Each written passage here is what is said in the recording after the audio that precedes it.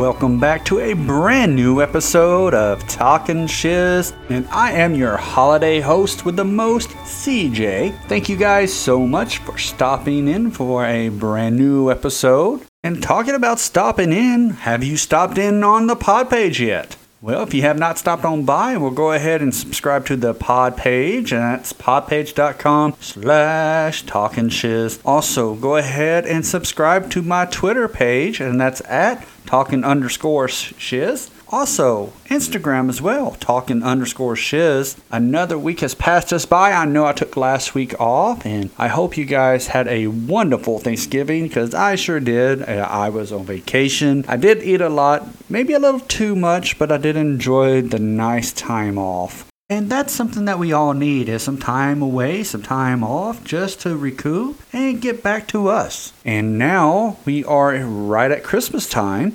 And folks are out Christmas shopping. Christmas is in full swing. I wish the temperature would drop a little bit, because I would love to see some snow on Christmas. So I have no idea what's going on here in Tennessee. Last night we had severe thunderstorms with tornado watches. This is December. I'm really thinking that someone has put winter in a container off the shore of California. So we need to go ahead and let that out and bring some snow in. And I have been Christmas shopping. I think I'm completely done with my Christmas shopping now. And something that I did notice while I was out Christmas shopping, I had to pick up some cat food for my cat, and I noticed there's a ton of flavors of cat food. Is it that necessary to have that many flavors of cat food and dog food? I have never had my cat come up to me and go, "Hey, thank you for the fish-flavored cat food." I've never had my cat do that to me. And I noticed there's like lamb and rice and fish and chicken and whatever is out there. And so I started thinking, does that cat food or dog food taste like what it's labeled? I mean, I'm sure it maybe does, but I'm not going to eat it. And I know for a fact my cat is not going to look at me and go, that does taste like chicken. Thank you for getting that. I mean, have anybody out there took a handful and go, you know what, this does taste like lamb and rice or beef and gravy? Not once has my cat came up to me and said, "You know what? Thank you, CJ, for this nice chicken-flavored cat food." I'm sure it doesn't really matter what it tastes like, as long as it's edible and it is healthy for your cat or dog. Just saying. And since I did take the week off last week, it gave me some time to relax and, get the old mind juices flowing per se. And I wanted to make sure that when I record, I would have a great story to tell you, a fantastic story. And I did find one. A Las Vegas man is excited to sell his testicle for $35,000 as part of a medical trial. Yes! Down a size and a half! And this time, I'll keep it all. That's just nuts. There is no amount of money that someone could give me that I can give up one of my testicles. I mean, I'm kind of attached to them. They're mine. I've been with them since birth, Obviously, he is not using his pair properly. The sheer enjoyment that I receive from mine is absolutely priceless. Like I said, there is not enough amount of money in the world that I could give up my testicles. So the story says, a Las Vegas man said that he is excited and anxious as a prospect of selling one of his testicles for $35,000 and having it replaced as part of a medical trial. Mark told TLC Network that he hoped to be accepted into this medical trial where his testicle would be removed and replaced by an artificial one. He was already taken a part in a paid medical study, including one that involved the Ebola virus. So what? So he's just a test subject? That's how he gets paid? Is that how he makes his money? Is he just goes around saying, "Yeah, you could test shit on me. Why not? You can take my liver. You can take one of my lungs. Just replace it with artificial shit." And Mark said that he was paid $5,000 and monitored for a week for an experiment that was never tested on humans or animals before. That definitely sounds safe. It's never been tested on animals or humans or any type of life on this earth. Let's go ahead and inject him with this experimental new drug and see what happens. He got paid. We'll just monitor him for 1 week. Yeah. Oh, look. He's got a third ear on his back. I mean, I know cash is king, but there's got to be some type of limits, right? Also, Mark said that he is in. I'm telling you, oh my gosh. So he also said that he's hoping to participate in a flatline medical trial. Now, if you don't know what that is, this is where they're going to stop your heart. Okay, this reminds me of flatliners. I do not want to wake up and see dead people. This is no Sixth Sense. I don't want to have no dead people be chasing me or trying to relive some bullshit, something I did in my past come chasing me. No.